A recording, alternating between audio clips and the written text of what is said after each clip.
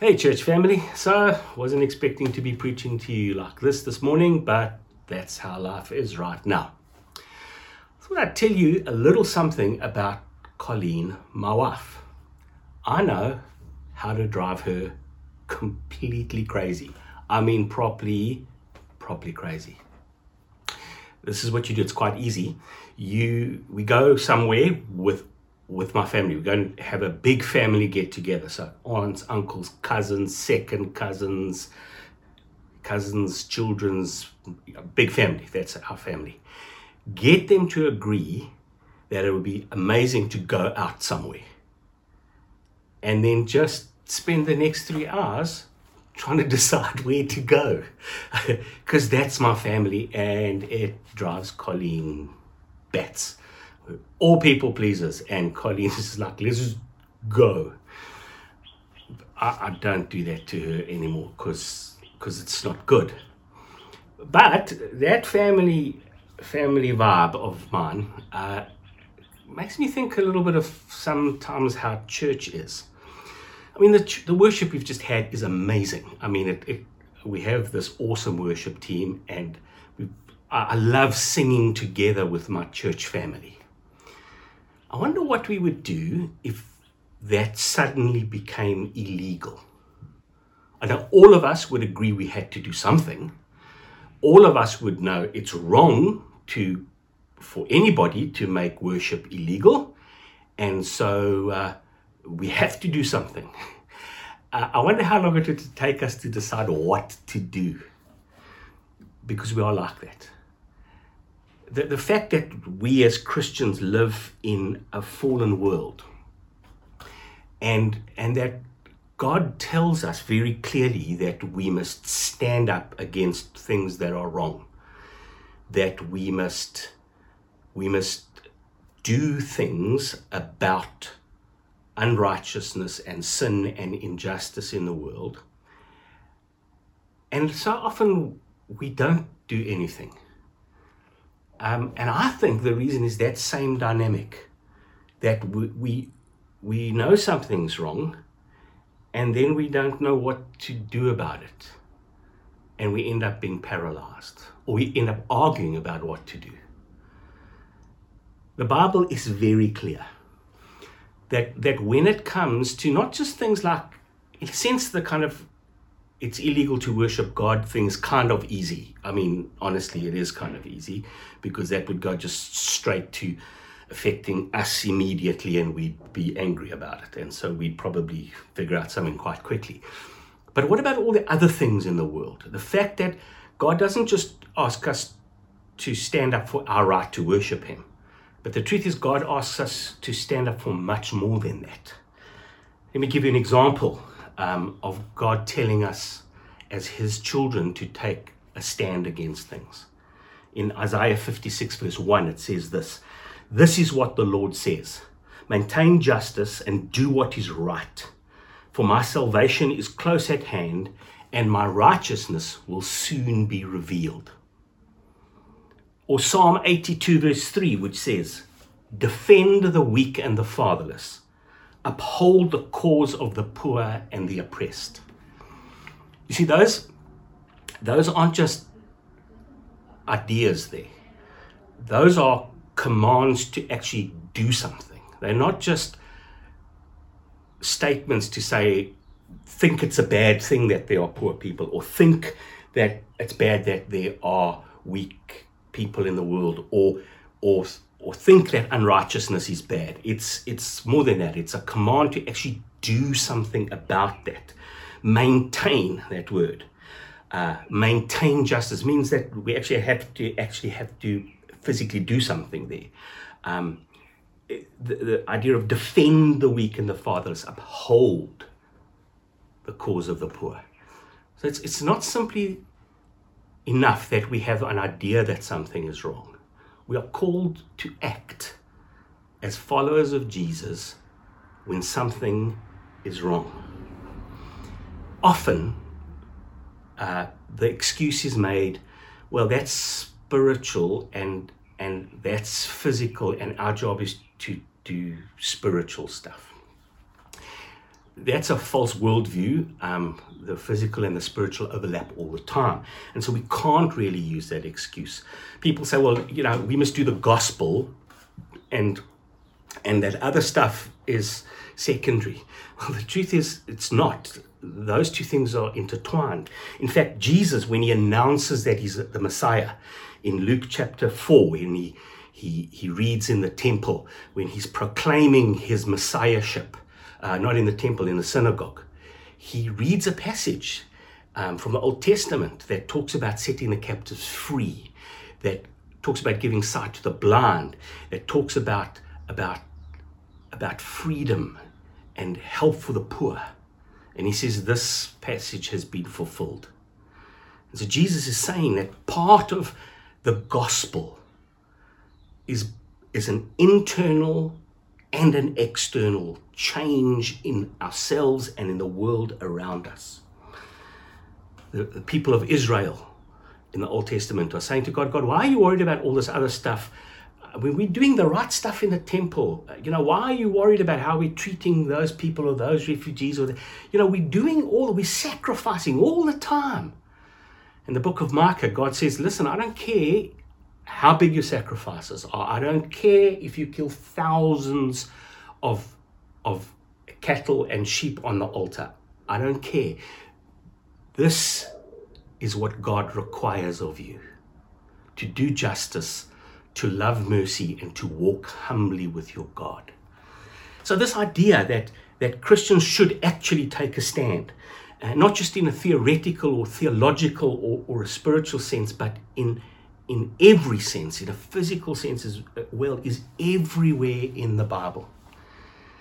But the truth is, mostly churches, or certainly the church tradition that I've grown up in and been around, is we're really bad at it. And there's a couple of reasons why we don't take a stand. There are a couple of reasons that we seem to find to not take a stand. And I want to go through them really quickly because I want to get to the how-to, which is, for me, the most important part of what we're going to talk about this morning. The first reason is a theological reason. I grew up in a Christian environment, in a church environment, where there were clearly issues of injustice happening because of our government's laws. And they were there to see, and we didn't feel we should stand up against it. Why? Because of Romans chapter 13. And I'm just going to read the introductory part to it. It says this: let everyone be subject to the governing authorities. There's no authority except that which God has established. The authorities that exist have been established by God. Consequently, whoever rebels against the authority is rebelling against what God has instituted, and those who do so will bring judgment on themselves. Now, that passage goes on and unpacks some more things, which I may refer to a little bit later on. But here's the crux. I was taught that passage says we can never stand up against the government. We can't, because otherwise we're breaking Romans 13. Now, as I've grown and matured and gotten to understand Scripture better, I understand that that's a very major misreading of that Scripture. That while it's true, and Paul was in Rome, for goodness sake, he was a prisoner, he later became a prisoner, but to use that passage as a universal, you can never do such and such, is a misunderstanding of that passage and the whole of Scripture. Now, while that passage tells us that if we do stand up against the government, we should consider it very, very carefully before we do. But that passage also talks about spheres of authority, that everything on earth is under God's authority, whether it's a church family, whether it's a government or a nation, whether it's a smaller unit of society, whatever it is, we are answerable to God. And sometimes those spheres of society clash with each other, and sometimes they do ungodly things. And in those circumstances, we can stand up against them. And so that theological universal red card that says you can't, that passage is not saying that. And so often Christians don't do it because of that passage. I think that passage teaches that Christians can do it, but should be very careful when they do it. Second pressure we often feel is a social pressure. We don't want to take a stand because of the society around us. I mean, we've got to get on. I'm not saying we shouldn't. But all of us feel those kinds of pressures that make us sometimes back down. Perhaps the most well-known moment like that in Scripture is the famous betrayal of Jesus by the Apostle Peter, when he says, Lord, I'm never going to deny you. I'm never going to go against you. And then when he's in the temple courts before Jesus' trial, and the pressure gets to him, and he backs down, and he declares, I never knew him, and the cock crows. And so sometimes we don't take a stand because of social pressure. Another reason we often don't take a stand is because of what I call moral pressure. Now, this is a little bit complicated. Well, it's a bit complicated. So all of us have moral hierarchies. We all have things that are morally important, but some things are more morally important than others. And because we're human, we can't be like God and make absolute judgments about things. And we end up in moral dilemmas. Dietrich Bonhoeffer, a famous German theologian who was executed by the Nazis, illustrated this incredibly well in one of his letters to a friend, where he wrote, to be a Christian in Nazi Germany is to have committed a moral offense. He says, because if we support Hitler, we are committing a moral sin. If we do nothing about Hitler, we are committing a sin of omission. And if we act in a way to get rid of Hitler, we are most probably going to commit sins in doing that. And so in a sense, Christians in Nazi Germany were trapped. Whatever they did. What I love about that story is that he ends that by saying, and that's why Jesus came. Well, that's one of the reasons Jesus did come, because we are humans.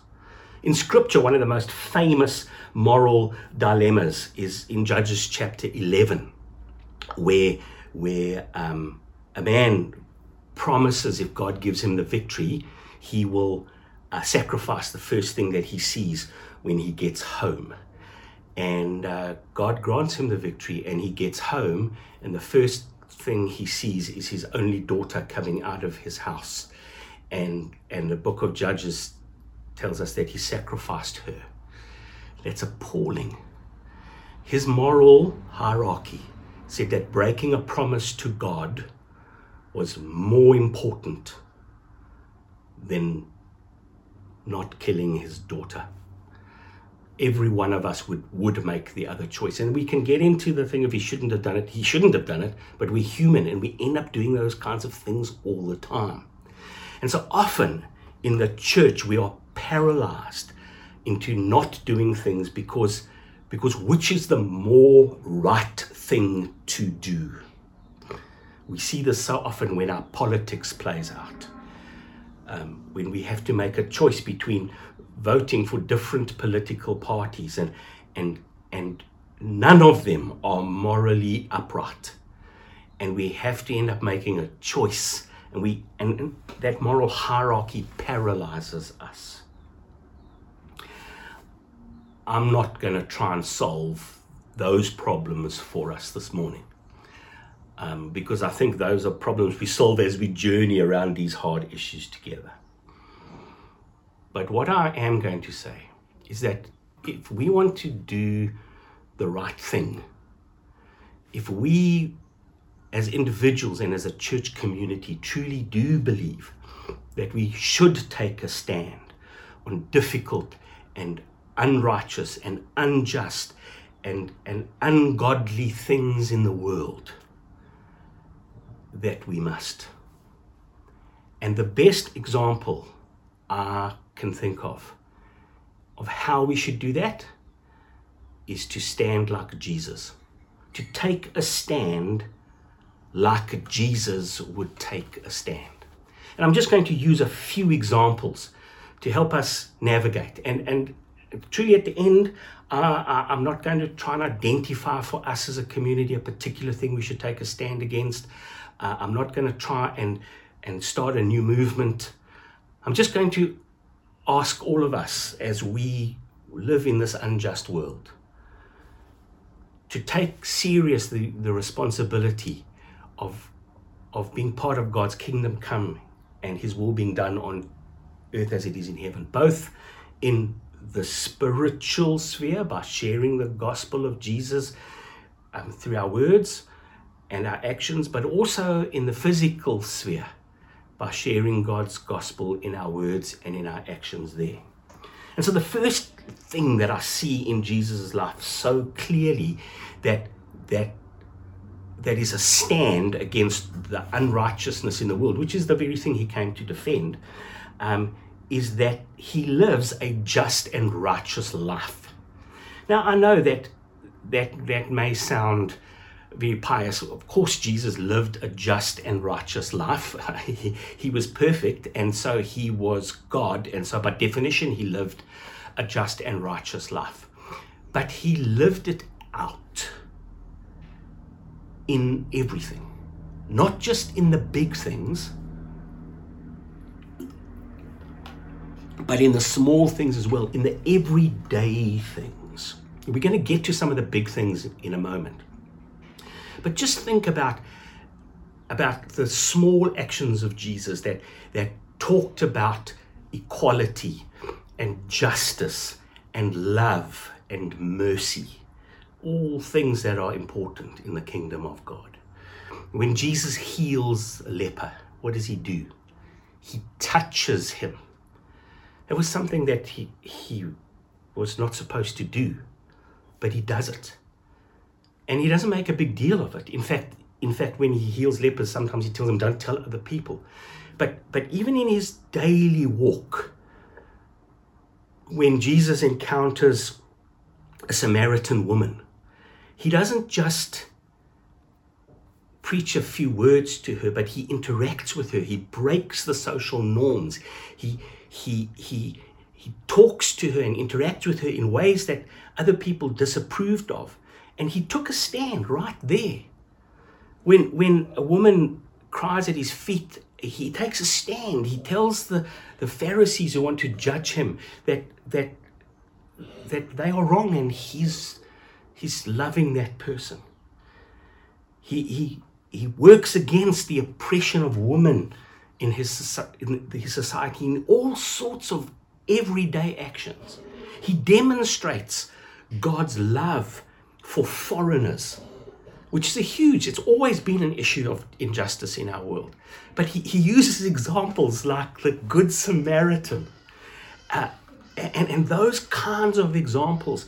There's an amazing story when him and the disciples are traveling towards Jerusalem and they want to go through a certain Samaritan town, and the Samaritans don't welcome him in. James and John, I think, they say, should we call down fire on these people?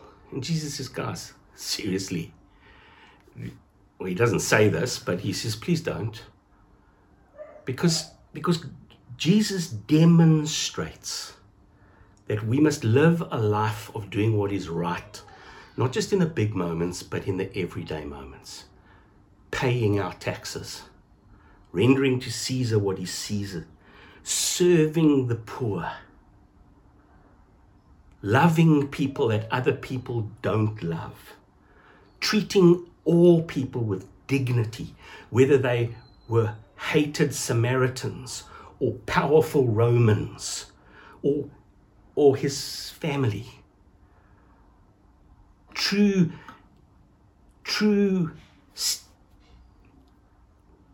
activism, let me use that word. I didn't want to use it because it's got lots of connotations, but truly standing up for what is right in our world has to begin with a life that stands for righteousness and justice and peace and equality and fairness in our everyday lives, not just in the big moments.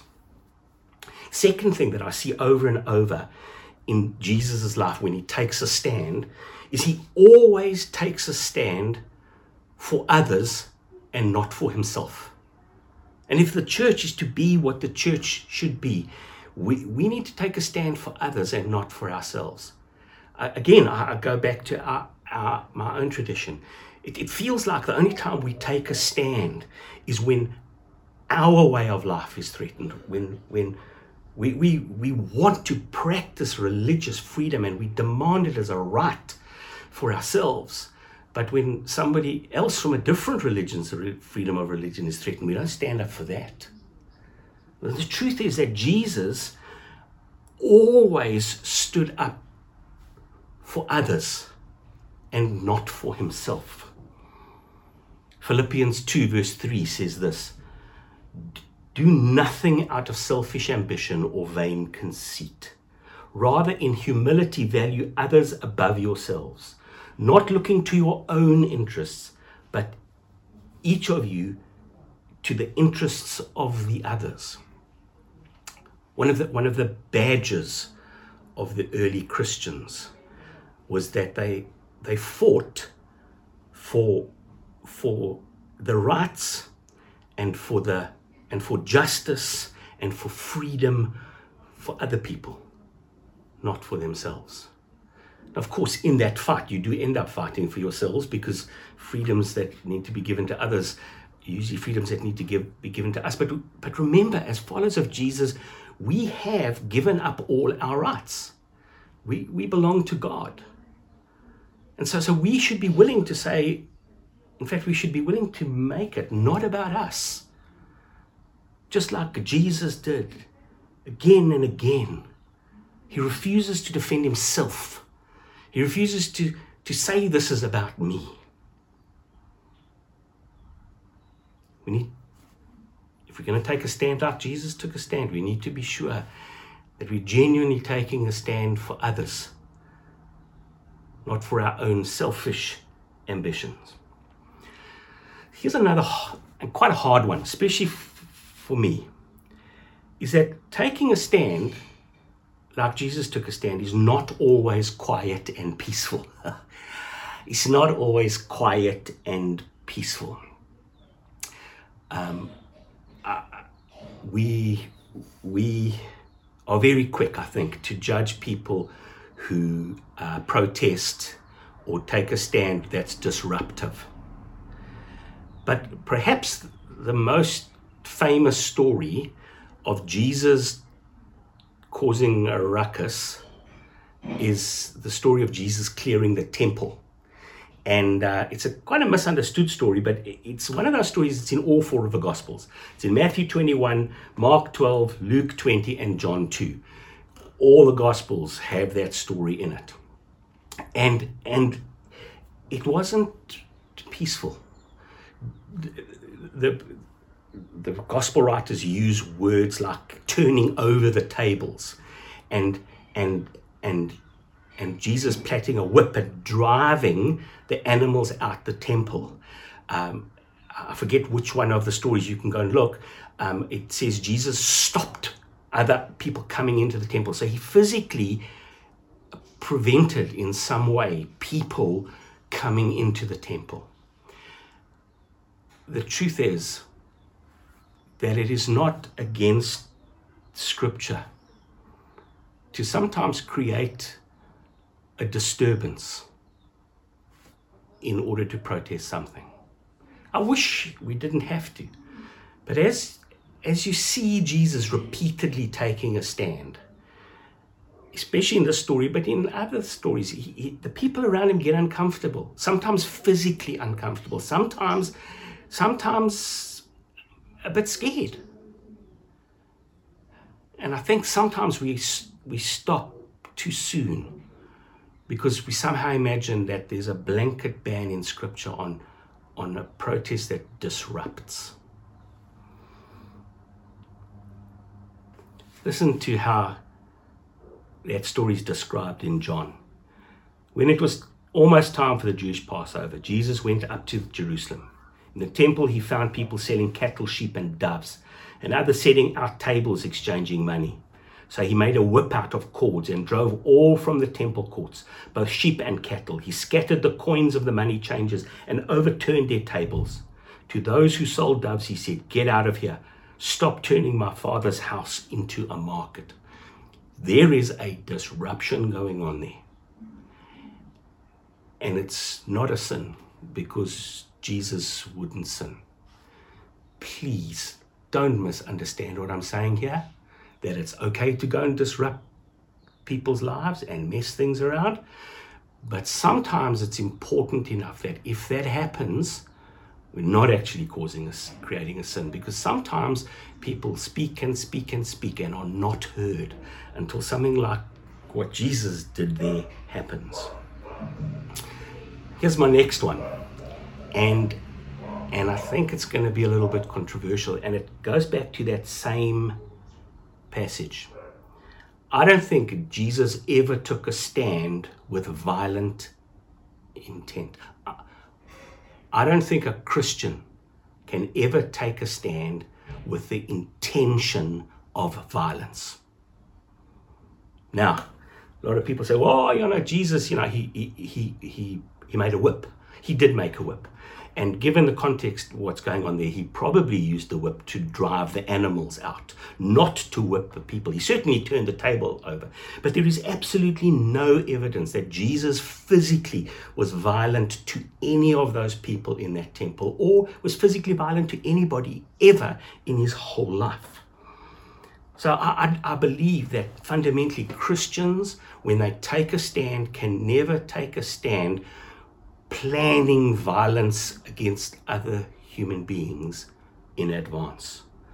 Listen to what it says in Luke 6:27. "But to you who are listening, I say, love your enemies. Do good to those who hate you. Bless those who curse you. Pray for those who ill-treat you. If someone slaps you on one cheek, turn to them the other. If someone takes your coat, do not withhold your shirt from them. Give to everyone who asks you. And if anyone takes what belongs to you, do not demand it back.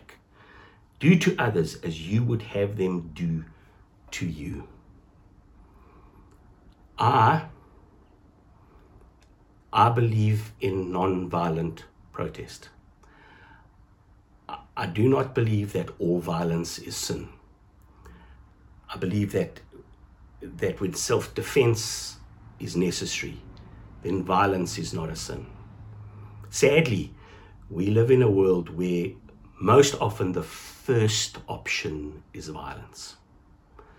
And I deeply respect those who refuse to use violence ever. But I do think that the Scripture teaches that certain kinds of violence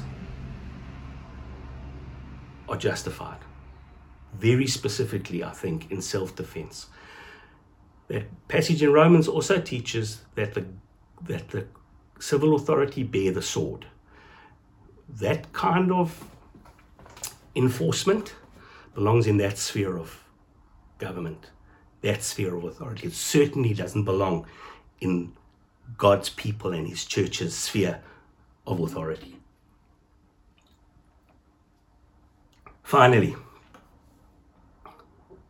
second last, always take a stand in submission to God. Jesus makes it very, very clear that what he's doing in submission to the Godhead. He phrases it like this: "I'm doing the will of my Father." Now we know that Jesus, Father, Son, and Holy Spirit are co-equal, and so they submit to one another. God the Father isn't the boss and Jesus is the subordinate. They are equal, but they submit to one another. We take a stand always in submission to God. The story of Jesus before Pilate, we read this: Do you refuse to speak to me? Pilate said. Don't you realize that I have power either to free you or to crucify you? Jesus answered, you would have no power over me if it were not given to you from above. Therefore, the one who handed me over to you is guilty of a greater sin. Jesus establishes the fact by his answer that absolutely everything everybody does should be in submission to God.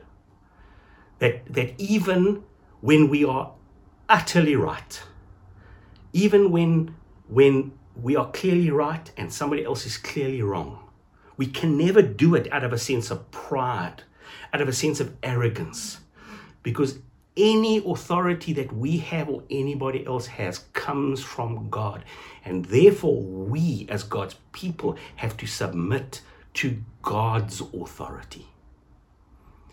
It's hard because most often we're driven to protest when it's something that hurts us. But Jesus is making it very clear that anything we do must be done in submission to God.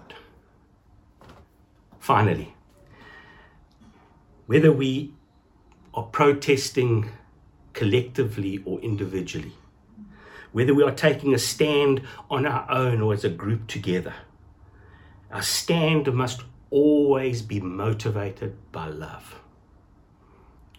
God's love. Not a selfish, love myself love, but love the Lord my God with all my heart, soul, and strength, and love my neighbor as much as I love myself love.